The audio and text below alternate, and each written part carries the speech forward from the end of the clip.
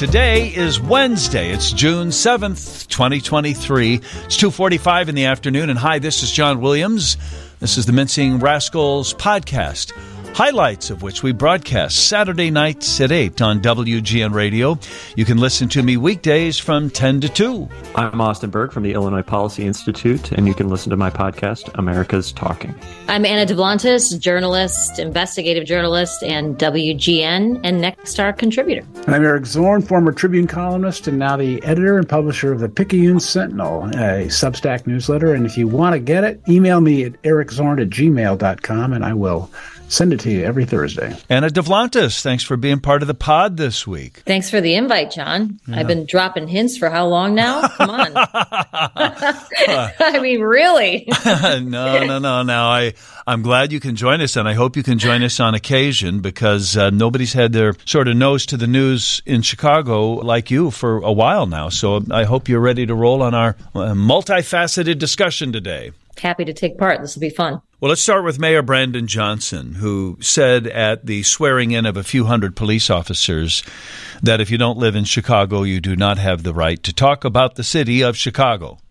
Speaking before the Chamber of Commerce, Johnson later this week said, if you don't live in Chicago and you're not offering up solutions, stop talking about us. Which I ask you, Eric Zorn, is that second statement different than the first?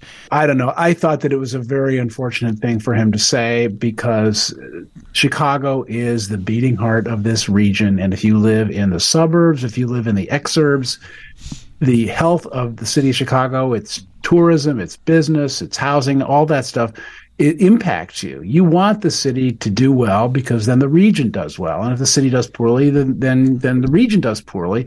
So people do have an interest in that. And it almost seems to me like people in the suburbs maybe ought to get, each one gets a quarter of a vote for mayor or something, that we really are tied together like that. So, I do think, I hadn't heard that quote from the Chamber of Commerce speech, but that at least does throw a little new light on it, which is that I think there are people in the suburbs who do have constructive ideas, and so I think it's a little bit better. But do we make too much of it? No, because everything the mayor says is important. Everything the mayor says has meaning. Everything the mayor says is going to be flyspecked, and he needs to realize that he can't just. And I don't think this comment came off the cuff. I think this comment was part of his prepared remarks, and I think he needs to watch it when he says things like that because like I said, Chicago is the heart and soul of this region, like it or not. And people want it to do well. I live in Chicago. I feel like I can say that, John. I know we all live. I think we all live in Chicago, so we all are speaking from that vantage point. But I'm happy to know what people in Evanston, Wilmette, Zion. Well, they Ottawa. Don't. Well, I'll tell you what they think in Zion and Ottawa. They don't like them. I don't think that's always true, though, and it's also, to me, this phrase. One, it's not off the cuff, and he keeps saying it, and I think we're going to keep hearing him saying it throughout the course of his tenure. To me, it hits my ear like we don't want nobody sent. It's the 2.0 version of that. We have an insular political culture in Chicago. We don't care what anybody else does. We do things our own way. And it's gotten us into a lot of messes. And Chicago could do well to eat a piece of humble pie and lift our head up and look around at what other places are doing well. And beyond that, I think it's just factually and logically wrong because I care more about what a black family on the South Side who lived there for 30 years and just left to go to Atlanta. I care more about what they have to say about Chicago than the 21-year-old Iowa graduate who just moved to Lincoln Park. And so that person gets more of a say because they're a Chicagoan. And if you're outside Chicago, you can't have an opinion. Yeah. It doesn't make sense. Well, Austin, does it feel to you like something you would say on the campaign trail? Because only Chicagoans vote. I will offer the people outside the city of Chicago, maybe they don't dislike him, but they're not buying in yet, right? They're not sure that he's going to be able to do it. But now that you're mayor, you don't need to say that anymore because, Anna, you need the people outside of the city. You do, and as Eric points out, their fortunes and failures are tied to yours necessarily. I mean, that's just the way the economic engine works. That's just the way the social and political, sphere works. We're all interconnected. I mean, isn't Mayor Johnson from Elgin himself? I mean, I don't know. He spent some time out of town. So did he deserve to talk? Did his family have opinions around the dinner table at night about what was going on in Chicago? I'm going to guess the answer to that was yes. I don't like that whole part about when he says if you don't have viable solutions to offer, then you don't get to speak either. Because to me, there's was he directing that at the media? I hope not, because it's not the media's job to come up with the solutions. It's yours, frankly, Mayor Johnson. You're the one who is charged with that very difficult task. I think people are going to realize it's very early in his administration. No results are going to come quickly, but that don't give people so much to talk about. 6 months from now, a year from now, 2 years, hopefully 4 years from now, we'll say the city's better off because of his policies. And that's what he should focus on. I never like new mayors or new political people who step into office, and Mayor Lightfoot might have been critical. We could have criticized her for this a little too. So right away starts, oh my God, the media's against me. It's like, wait a minute. We're going to be critical of the policies. That's the job of the media. And to just immediately sort of say, stop that. You're not allowed to do that. Or you're judging us, because he said, you're judging the young people. You're judging me. He's made criticisms about media coverage as well. That sort of feels to me as if there's a better way to say that. There's a better way to approach that. Well, maybe that's it. Maybe there's a better way to say this, because maybe what he's trying to channel is, I'm the champion for Chicago. You're either with us or against us, or at least if you're on the outside, you don't know what it's like on the inside. And I do get that, right? I get very defensive when people criticize the crime in Chicago, and I say, that's a more nuanced conversation than the numbers are too high. So when people say, I'm never going to go into the city, it's not safe, I think that's not accurate. That's not true. How many people went to see Taylor Swift without incident 3 nights in a row? I mean, Chicago can be a very safe place to go. So maybe he's trying to channel that. If you don't know what you're talking about, then shut up. And remember, the first time he said it, at least to the police, he was saying it for people who have a residency requirement for their employment. So he's trying to win over the cops. So that's why I asked if that second statement was maybe deliberately a little more nuanced. That is, if you don't have something constructive to offer. I mean, think about his own campaign. Like, Bernie Sanders came in and did a big rally at UIC to talk about Chicago. And I don't think Bernie Sanders loves everything about Chicago. I think he probably has a lot of criticisms. Jesse Jackson, there's plenty of people and voices that are great to hear from outside Chicago. And to me, this my gosh, that's totally, a good point. as totally it's a way to deflect. It's a way to sort all criticism of Chicago into a bucket of, these are wealthy white suburbanites afraid of Chicago, and those are the only people who have problems with Chicago. That's not true. So that's one of my other concerns with this. Wait a minute, doesn't Jesse Jackson live in Chicago? Does he? I don't know if he still does. His family members do. Elizabeth Warren, then, she came in also. Yeah, I was trying. And who is the TV star? There were people who were not from Chicago or not living in Chicago that were campaigning on his behalf. That's for sure. And donating to him too. I mean, maybe if he wants to say, in future, I will not take your money if you don't live in Chicago.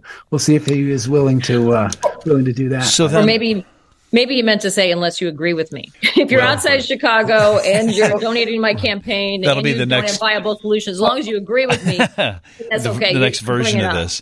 Austin hasn't plugged his book yet. I think that it's very instructive. I mean, his book is the Chicago Way. What's it called? The New Chicago Way? New Chicago Way. The New Chicago Way. And Austin and his co-author compare the way Chicago does things with other big cities, and sort of looks for, it's very constructively minded, and it talks about the different ways that cities can do things. So I think if you live in Atlanta or Denver or Los Angeles or New York and you've got ideas for how Chicago can improve, bring them on. Well, Jesse Jackson seems to split time between D.C. and Chicago, but we'll investigate further.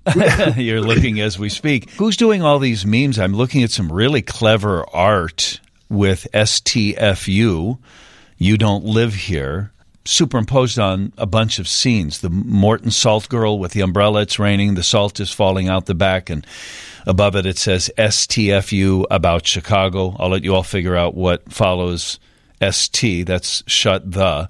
And then underneath it, instead of something about Morton Salt, it just says, "You don't live here." That would be Harebrained Design. These are good. It's the Northwest Side Novelty Clothing Company. The Chicago Theater Company, and then the marquee says, "Shut the F up about it if you don't live here." And it's the old style sign and the old style graphics, but instead of old style and Croissant or whatever it says, it's "Shut the F up about Chicago."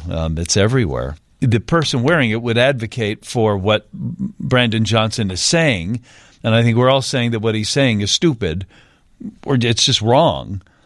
But the shirts sure look good, and I think these things are selling. Oh, well, I hope for any city business to do well. So, I'm wondering to the extent to which the mayor was reacting to John Cass's post on Sunday. John wrote a really long piece about how dreadful Chicago is and crime on the CTA, and of course John moved down to Indiana recently, and people are saying, "Well, you live in Indiana, you don't have any right to comment on what happens in Chicago." And I disagree with John about a lot of issues, but I totally think that he's got insight to offer, so every right and every reason to talk about Chicago still, just like Dan Proft, who lives in Florida. I mean, if he's got ideas, if he's got common criticism, bring it on. That's fine with me. And so I was wondering to the extent to which that was a response to Cass's posting. I'm not sure, but. Eric has offered on this podcast before that the more people run against Donald Trump, the better it is for Donald Trump. By my count now, there are 10 Republicans running, as well as Cornel West is the People's Party, an independent, and then 3 Democrats. Marianne Williamson, I think, is still technically running. Robert Kennedy Jr. is running, and Joe Biden's running for re-election, so 14. And 10 Republicans, Eric. And with Mike Pence and Chris Christie in the running, as well as the governor of North Dakota, it does sure seem to make it easier for Trump in that watered-down field, right? I think every Republican primary is winner-take-all in terms of delegates. So when you have a base of support that Trump has, I mean, I'm not sure exactly how strong it is, depending on what poll you read, but he certainly has a strong base of support among Republicans. You get Republican primary voters out, and let's say most of them think the expiration date is passed on Donald Trump. Let's try somebody else. Let's try someone not as nutty as Trump, but who has conservative policies. That faction, I mean, if Trump he can get 30% of the vote and still win all the delegates, and he may just waltz to the nomination that way, which, I mean, I would think that this is a good case for ranked choice voting. Do you really get the sense of what the voters want out there? Because the Republican Party may end up with someone as their standard bearer who is not beloved or even supported by even half the party. Who would the number 2 be, Anna? If Trump is number 1 with Pence and Christie in there as well as DeSantis, is it? I know the polls are saying DeSantis is number 2, right, but who would you bet on to be number 2? To get less nutty, are you talking about? Yeah, I think Nikki Haley's name has been brought up. She has the experience for sure. She seems more centrist for the party than like a Pence or someone like that.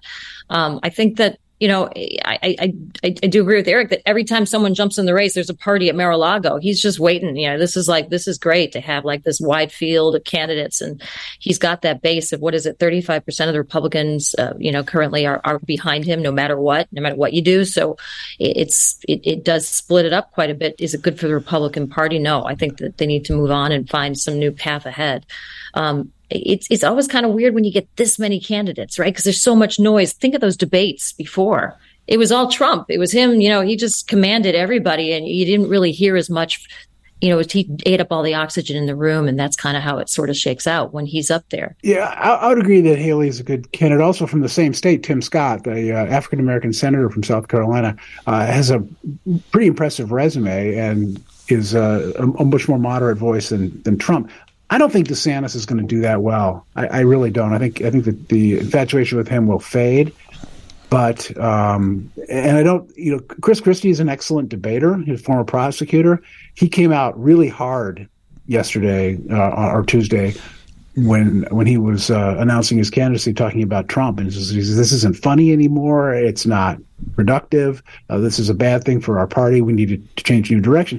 I think he came in 6th place or something in New Hampshire or 8 years ago when he was running, and so I feel like I don't see anybody really rising out of that pack to win majority support, is what I'm saying. So you're going to have people supporting Nikki Haley, Tim Scott. You're going to have various other candidates, Asa Hutchinson, getting 8% of the vote, 10% of the vote, and Trump getting 35, 40 maybe, and walking away with all the delegates. I think it's been interesting to see DeSantis's play.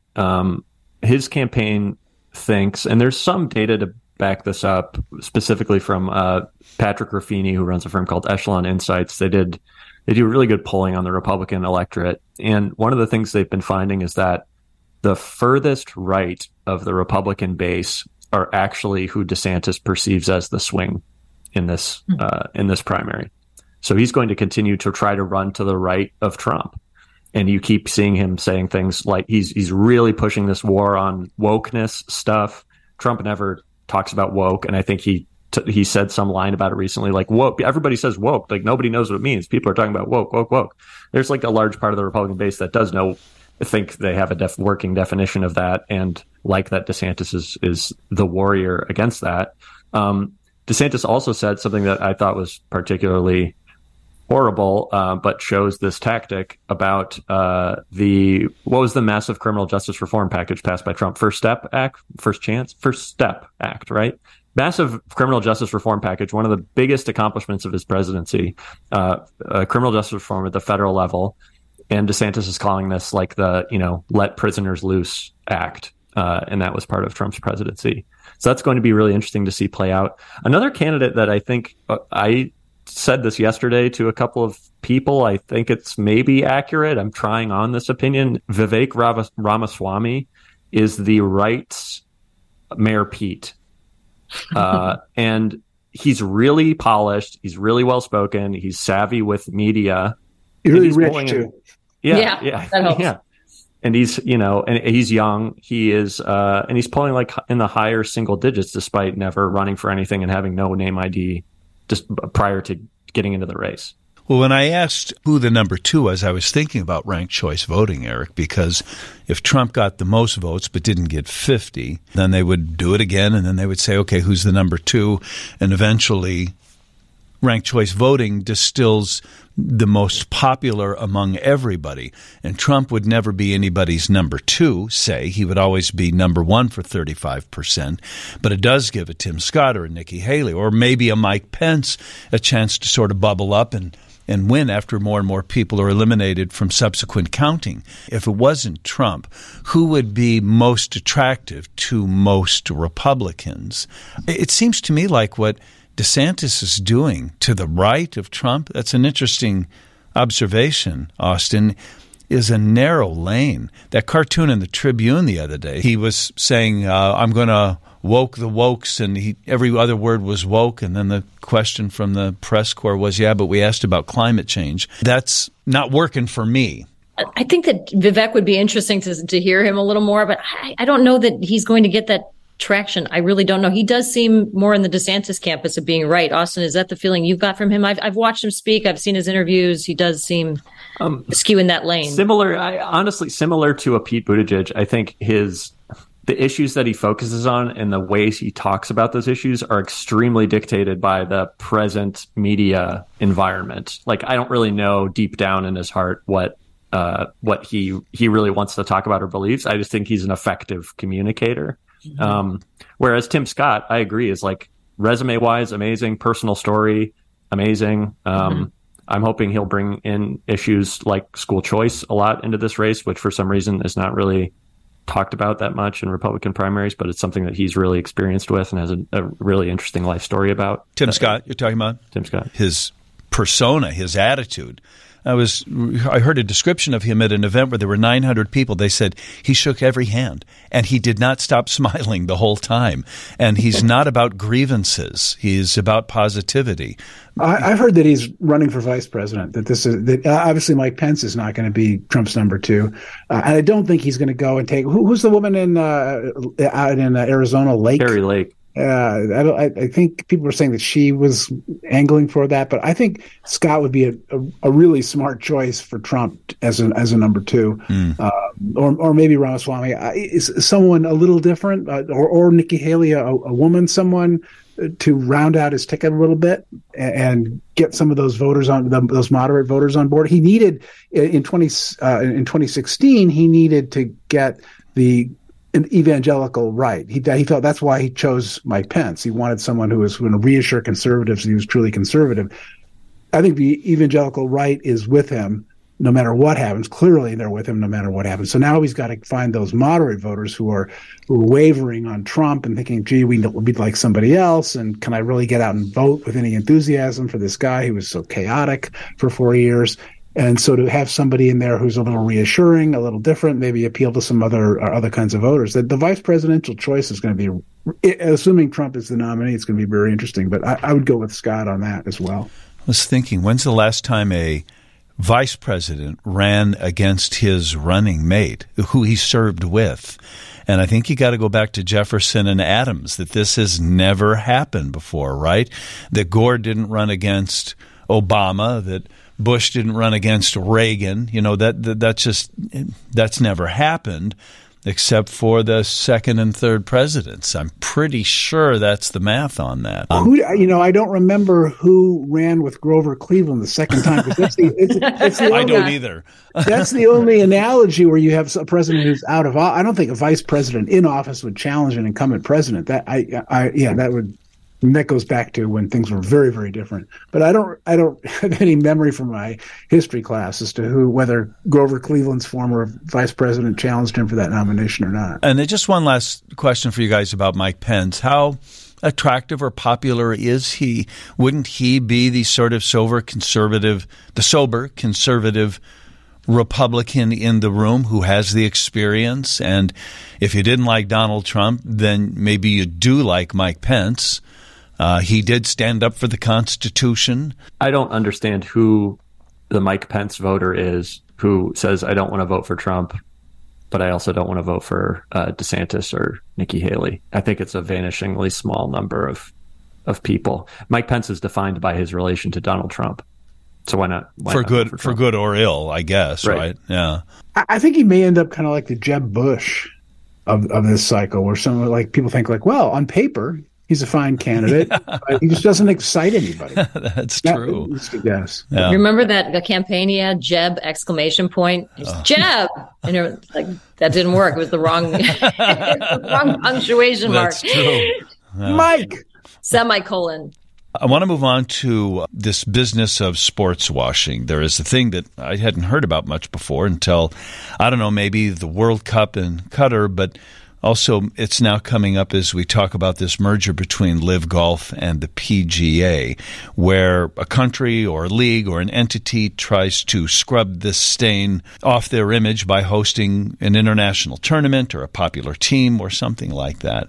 Saudi Arabia has financed the LIV Golf tournament, the Rich Rogue League that will now merge with the PGA. I don't know a lot about golf. Like when I turn on TV, I go, oh, that's real pretty. I'll watch this. And then I watch golf, and I don't think that much about it. I know that, for instance, some people who are closer to golf than me have said, well, I want to see the LIV golfers against the PGA golfers on Sunday. I want to see the best compete against the best. I just like watching golf on TV, and I recognize some of the names. So I wasn't missing the LIV golfers from the PGA events. But I would also just ask this. I wonder if we American sports fans really have a firm footing in the moral high ground when cities and teams vie for criminal quarterbacks or abusive relief pitchers or people who, we would say we don't endorse that, but by golly, if they can help our team, we'd love them to pitch for the Cubs or quarterback for the Bears. I'm not a big fan of golf, but I'm a huge fan of human rights. And I feel like, you've got the principles here that seemed like the PGA was backing initially. At least it seemed to me they were going to be distancing themselves. But imagine you're a PGA golfer and you turn down $200 million, $300 million, $500 million, like generational wealth opportunities because you wanted to stand on these principles and stand against a regime, stand up for human rights and all those things that we like to respect about everyone, including athletes. And then now you see you kind of get sold out by the PGA. Imagine how those guys are feeling today. It's the wrong decision. I think most of us believe that, but it's just gross. They reportedly offered Tiger Woods $750 million to join this tour, and he declined, and Rory McIlroy also declined to join, and so this could have been a huge payday for them. Generational doesn't even say it. I mean, municipal, right? Alone. I thought the PGA should have held firm. They're being sued by LIV over their refusal to let people like Brooks Koepka and Bryson DeChambeau and some of those better known golfers play in their PGA tournaments. So there's all kinds of lawsuits going back and forth. I don't see the advantage, the PR advantage, or even the financial advantage for the PGA of surrendering to this, given the incredible amount of bad publicity that they're getting for it. I mean, we're talking about the Saudi regime that does not respect human rights, that murdered Jamal Khashoggi, and we're just and a year ago the PGA was distancing itself from the LIV tour, and now suddenly they're embracing it, and there's no end to the hypocrisy. And I guess they're going to make more money somehow doing this, but it's very disappointing that they didn't hold out and try to, because what's to stop the next person from coming along, the next country from coming along and doing the same sort of thing. So I really think that this was a disappointing day. Would you add to the sins of the LIV League, Eric, the fact that terrorists that flew the planes into the towers were from Saudi Arabia? Does that stick to them as well? A little bit, although I think the commission that investigated 9/11 said that was a fairly thin connection between the Saudi government and I mean, the people were from Saudi Arabia, but they weren't necessarily agents of the Saudi government. I think that was the conclusion of the commission. So there was a really cringeworthy clip of the PGA chairman. Maybe this was a year ago, speaking live on air when confronted with the question of families of 9/11 victims calling out LIV Golf, and he gave a response that suggested, support them entirely, and that they were right to do this. And then he turns around and does this merger deal. But it does speak to the soft power globally of athletics. So Saudi Arabia is paying Cristiano Ronaldo $200 million a year. They're paying Karim Benzema, who's just soccer star at Real Madrid. He's also getting paid $200 million. Both of those single contracts, I think, is more than the entire payroll of Major League Soccer in the United States. As an example, it's more than the salary cap, I think, of several NFL teams, if I have my numbers correctly, just for two players. And it's entirely just for cultural power, right? And you see this in the NBA, right? The NBA really wants to access the market in China, and then their stars and the league itself is very hesitant to call out human rights abuses in China. So I think I like that people are becoming more aware of some of the political influences behind these really huge cultural institutions. And hopefully it results in like some market signals that maybe Americans aren't cool with stuff like this. Get the feeling that the PGA just couldn't compete with the kind of wealth that the Saudis were willing to throw? They were absolutely. There were very few defections, actually. I mean, there were a handful of the major names. I mean, I listed Phil Mickelson went. I say Koepka, DeChambeau. And Dustin Johnson went, but they weren't seeing a lot of other defections, and I don't think that their ratings were down. I don't really see why they caved yet. I mean, maybe down the line if they were getting their butts handed to them, but I don't think the ratings were very good on those LIV tournaments. The one thing that the LIV tour or the LIV tour did was they allowed players to play in shorts. They play loud music, and they do a 3-day tournament versus a 4-day tournament, and it's 4-player teams, so they are sort of reimagining the game. Maybe the PGA just saw the future coming and thought, we're going to be on the short end of the stick, we'd better cut our losses. Well, as you point out, it's not like the world of sports is otherwise pristine, and the situation with the NBA is pretty awful as well. With getting into that with China, that China has a fit when like an NBA player refers to Taiwan as an independent country. They threaten to block all their games, and so then of course the NBA just falls on its knees and begs and pleads for apologizes to the Chinese government for this, and it's pretty disgraceful the way they handle that. So you're right, and then you're talking about the spousal abusers and the dog fighters and people like that who are in pro sports in the U.S. that we kind of go, oh, it's a shame that you're not very well behaved, but you do help us win games, so you're in. We did that here. Well, here's Rihanna. You need to stand up for human rights again. That was profound what you said to begin with, and now we've kind of forgotten that. Well, look, that is what's at the core of this. We still buy oil from the Saudis. We still have a lot of relationships with the Saudis. It's not like we're totally that isn't happening. I think when you mention individual players with the dogfighting and things like that, yeah, it to me, okay, we look at individual players and their criminal records and things like that. I think if it rose to the owner or the management team, I think you stand up. If someone had, if some billionaire owner of a sports team had like a factory in China with labor and human rights abuses, I think there would be some sort of public outcry, and probably he'd be removed from that team's ownership. I mean, we saw that, was it Donald Sperling? Wasn't it the LA Clippers guy who he was booted because of his racist remarks? And I mean, there is kind of, we do weigh people on those types of, on who they are, right? In sports. Maybe at the player level, you could argue, okay, some of them are allowed to play and they shouldn't have. But when it rises above that to the system level, I think that there is not only public outcry, but there are consequences. But it gets very tricky, doesn't it? Because all sports leagues are trying to be as international as they can. TV sure unites the globe. Nikes are made in China. China abuses people, and yet we all wear Nike shoes, and leagues have Nike patches on their uniforms, and they wear Nike shoes. So then what's a league or a player supposed to do? Where do you draw the line? How do you keep score on this? Here's a quote from Scott Van Pelt, the longtime ESPN anchor. He said, "So you preach loyalty to a tour," this is what the PGA did, "and convince guys not to take 8- and 9-figure deals based in part on that loyalty and in part on the source of the money. Then those guys find out on Twitter you took the very same money." A lot of them were commenting the deal was cut in secret, and then they found out in a tweet. The money makers for the PGA look at their phone and go, "Really? This just happened? I turned down, like you guys said, $400 million? And now you guys are going to take the $400 million or whatever that merger is going to look like?" I want to just reiterate what I said about the NBA, and I was refreshing my memory on this story from a few years ago when the general manager of the Houston Rockets tweeted out, "Fight for freedom, stand with Hong Kong."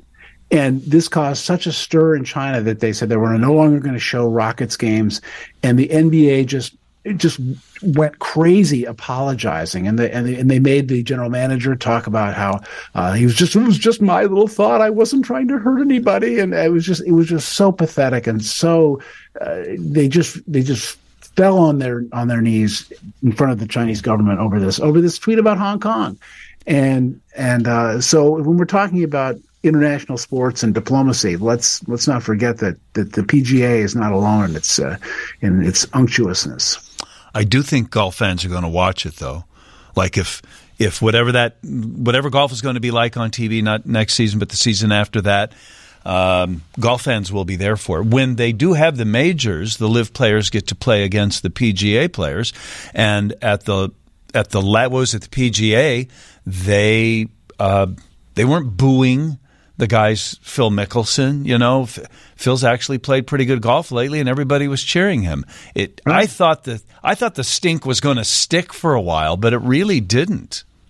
No, and in fact, Brooks Koepka won that tournament from the LIV Tour. So yeah, and I didn't sense any ill will. I don't think golf is going to change that much unless they do more international tournaments that feature the PGA players, because all you're going to do is see some of these prominent players coming back to the tournaments, and maybe that'll juice ratings a little bit. But I think the short pants is the way to go. So if you and I are at the event, I think they should have longer pants. I'm actually going to make a league with that.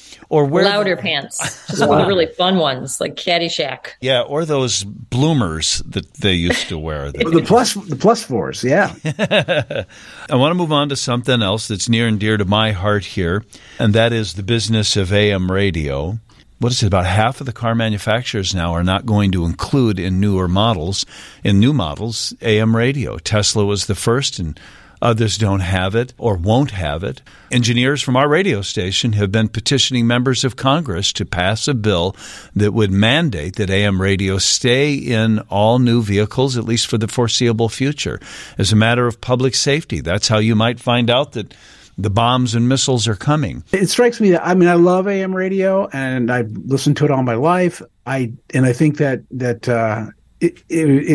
car manufacturers really should try to figure out a way to, and I guess there's a little problem that the electric vehicle signal interferes with the AM radio, but I don't really like the idea of the government using this, I think it's a fig leaf of public safety to require cars to have AM radios. I think it's something that the market can decide. If people want to have AM radios in their cars, then fine. Otherwise, people can buy an AM radio from Amazon for $12 and have it with them if they want to. It strikes me as a governmental overreach of something that, I hope, like I say, I hope that automakers keep the radios on their own, but I don't think it should be mandated any more than they should mandate the return of cassette players or CD players. I am curious about, I think it's Tesla, Rivian, Volkswagen, BMW. None of their electric vehicles, right, have an AM station. And I'm wondering, what is the idea that they could have one, but they're just not, as like a cost-saving measure? Or is it really just like technologically it's not working? Because I don't see how a bill from Congress would necessarily fix that if it's just, If it's a technical thing, yeah. If it actually ruins these signals. You can fix it with sheathing various cables and so on. You can fix the problem, and they will require automakers to do that. So, yeah, you're basically forcing everybody to pay more for their car in order for some people who want to listen to AM radio to do that. Well, we force people to put seatbelts and shoulder harnesses, and if it is a safety issue, then there is certainly plenty of precedent for the government saying manufacturers have to do these things for the common good. And if your phone ran out of juice, if an FM radio station did not pick up the EBS test, it's the AM stations that are linked across 90% of the country. So if the government wanted to get a warning out to everybody at once, AM radio blankets the country, and that's wherein lies the safety measure. That sounds a little old school, but technically that still is true. It's interesting to me that there is support for this bill among Republican lawmakers because a lot of the AM ban now is conservative talk radio. It's good for them, so they like this idea. So now I'm loving me some Ted Cruz right now. When's the last time you said that, John? I don't recall having said that. Well, do you still drive a Tesla? Yeah. Do you have, does yours, you were one of the newer models, one of the first models though, right? First model is low battery life, which is the problem that the biggest complaint I have with my Tesla, just because you can't get to New Buffalo, Michigan and back. There's no charging station, or you can't get anywhere really. They need the infrastructure. But you think about half of the radio listeners in the Chicago area are listening to AM. It's huge in Chicago, and the tradition and history. And I'd hate to see this happen. I think the safety argument is probably the best one in order to try to get any mandate through, because without that, I don't know what happens here. What percentage, do you know that, John, even listens on an app or other other ways? Do you know? I do. The Tribune story said over 70% were in a car, right, John? Is that listening to the radio, but are they listening on the radio or are they listening on their phone? And currently, we've just passed the 50% mark of people that listen to us on the stream, on a device rather than on a radio per se. I don't know how that factors into all of this. The idea being that you can listen to us in any car with or without a radio, as long as you're using, say, your phone. Just use the app.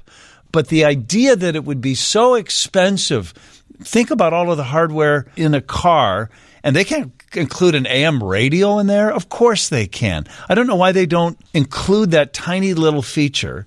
It can't be that expensive for them. What I haven't read is what that cost is. Yeah. Is it $5? Is it $50? Is it $200? I don't know what the extra cost is to create the sort of caging off of the radio so that it does work in electric vehicles. I'm not sure what that would be, but as a general principle, I don't think I buy the safety argument so much. I mean, I guess in an extreme... Well, you say that now when the missiles aren't flying, but you just wait until your phone goes out and you go, I wonder if we're being attacked by China right now. Oh, gee, I don't have AM radio in my new car. But I would think that the areas attacked by the missiles would have AM radio access, right? What do you mean? What are you talking about? The Venn diagram is like not that big between places where that a missile strike would hit and places that do not receive AM radio. Shut up, Austin. I'm sorry, Eric. I cut you off. I've cut off Austin now. Go ahead, Eric. No, it's fine. It's fine. It does seem to me that you have to have a strange combination of circumstances for AM car radios to be the only way that people can get information. Of course, the other thing is that I think the real issue here is not safety so much as the fact that if you get rid of AM radios in cars, it's really going to harm AM radio. That's the real issue here, not the fact that, because you could, if you wanted to have an AM radio, you could put one in your glove box, right? But the fact is there might not be an AM radio station in the case of an emergency, and they are better in emergencies. WGN is heard throughout the Midwest. Right. So, and I'm sure you've got some of the special FCC money to harden yourselves against power outages and so on, so that you're still broadcasting when, say, cell towers might be down. Yeah, I don't think the FCC's helping us with that, but we have generators at the transmitter site, so if the power goes down, we're still on the air. I think there's a government program that. No kidding. In a perfect world, the marketplace would decide. It would be so vital to people that we would force Chevrolet and General Motors and Volkswagen to keep AM radio in there because people want to have AM radio in their ear, in their lives, and in their cars. I can't imagine being in a car without radio. And I listen to podcasts and I listen to Spotify on my phone and I listen to the radio too. Although I got to tell you, the last new car I bought didn't have a CD player, and I spent a couple of days driving down the road trying to shove a CD into the air vents, trying to figure out where the CD player was. So they don't even include CD players in cars these days. By the way, though, but did you see what Neil Steinberg put in the Sun-Times? He had an article about this in the paper today, and he said that in like 1930, when new cars were rolling out, they would cost about $600, and AM/FM radio was not standard equipment. In the aftermarket, if you wanted to get it installed into your car, you could, but for the $600 car you were buying, a car radio installed was $130. It would be the equivalent today of $5,000 to get radio installed in your car in $23. I'll put it this way. I would not buy a car if it did not have AM radio. And maybe that's what's got to fix it, Eric. More of us have to say that. Don't buy a car that doesn't have AM radio included. Evidently, that's what happened with Ford. That when Ford announced they were going to get rid of the AM radios, and I think in some of their trucks, their EV trucks and so on, that the public outcry was such that Ford said, "Hey, all right, we'll put the radio back in." So that may last. Keep AM radio healthy for another 25 years or so. Eric wondered if we wanted to talk about this fact. iPhone autocorrect will no longer turn F-U-C-K into D-U-C-K. Can we talk about the F word without using it, he wrote to me. I didn't know that was a new feature. They just announced it on Monday. Apple had its big rollout where they had their augmented reality goggles and everything, and one of the things they said was that in the new operating system for the iPhone, they were no longer going to assume that you meant to say duck when you're typing. I just and one thing that struck me about this is that I feel like that word has become so common these days, more so than I remember in the past. And one of the things that one of my hypotheses is that we're seeing the Roy Kent effect. That you guys watch Ted Lasso at all? Sure. Roy Kent uses the word all the time, and not in its in its sexual connotation, just as it uses a general kind of obscenity. And I found on Reddit a guy did a chart of how many times he said it in various episodes. There's one in which he says it 23 times. In one episode? 22. That was season 2, episode 12. I'm going to be posting I'll go listen for that. Thank you, Eric.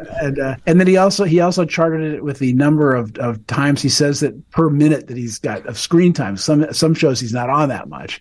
And he's up to 3 F words per minute of screen time in one of the shows. So, and I just feel like that there's that sort of this casual acceptance of this word, not on the radio yet, maybe never, but just sort of in common discourse. I feel like I'm hearing it a lot, but maybe it's I have a particularly salty peer group. I don't know.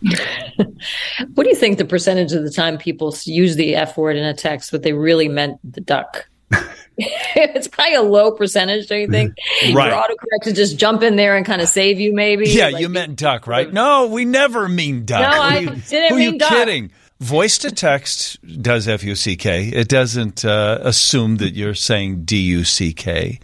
Did you see the chart of, I don't know if I mentioned this on the pod last week or the week before, but when we were talking about succession, the 10 most commonly used words in succession, and the F word is number 3. Think about that. Honestly, I think that is the biggest cultural shift, is more and more programming for adults is on streaming platforms where you could say whatever you want. So, Succession obviously is one of them. Even though I think the interesting thing about Succession, I always look this up with HBO shows that become cultural phenomena, like Girls, Lena Dunham show, Succession, Game of Thrones.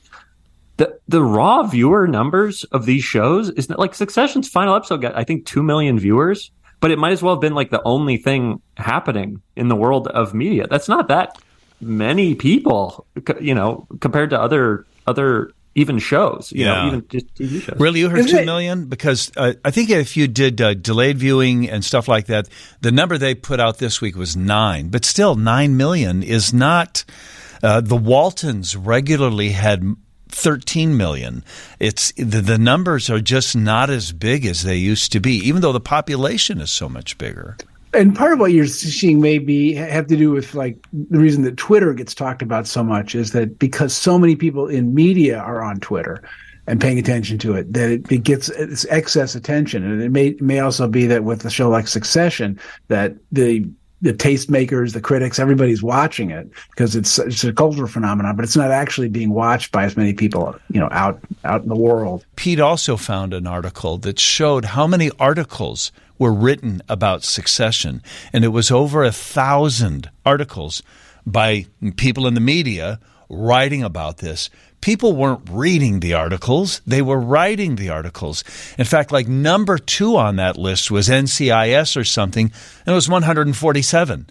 The interest in it from the people writing about it was far greater than the people that might have been reading about it. Well, it's movies about Hollywood get Oscar nominations, right? If they're from a decent director, it's almost a sure thing, right? I don't know where the line is these days on those words, Anna. Like, we know we can't say the F word on radio or TV. They don't even want us to say it on this podcast, so I won't, although we could. You can say damn. You can say pissed off, and I used to not like that word. You can say suck. This sucks, that sucks. I'm not a big user myself, but I just think that the auto-correcting it is sort of like saving you from yourself because everyone means to use it, and it's just sort of weird.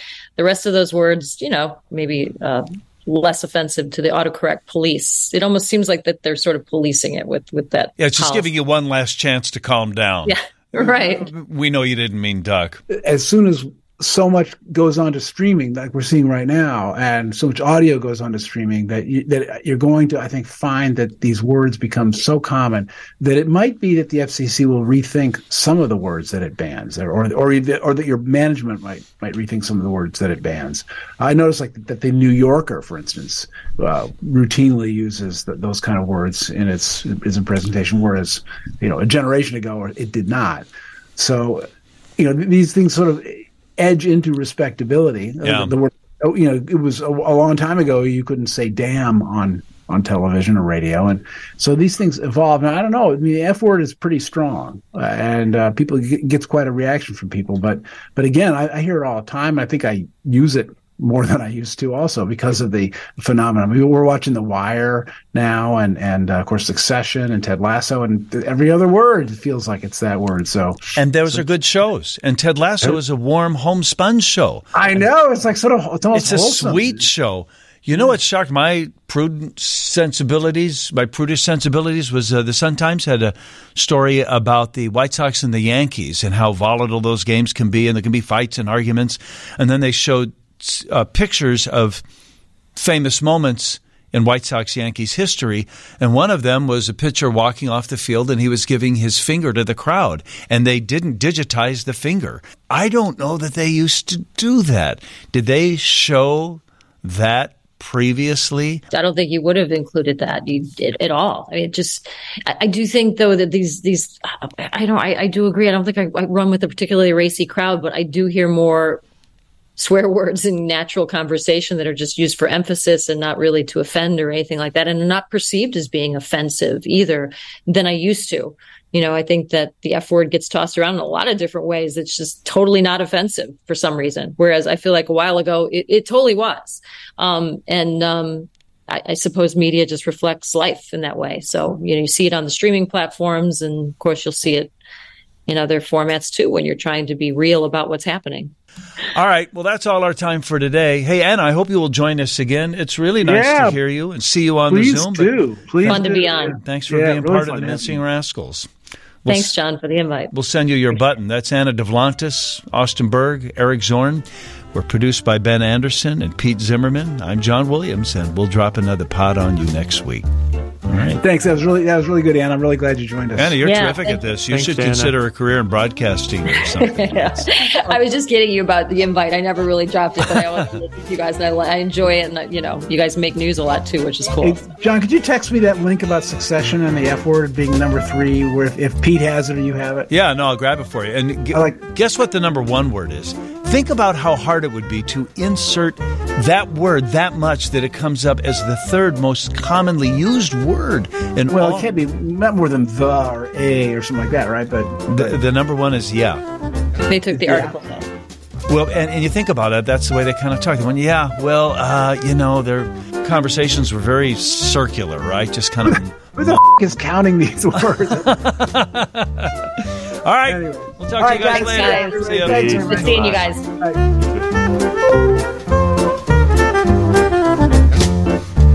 Subscribe to the Mincing Rascals podcast on iTunes or the Google Play Music Store. You can now also follow us on Spotify, or you can keep listening online at WGNradio.com.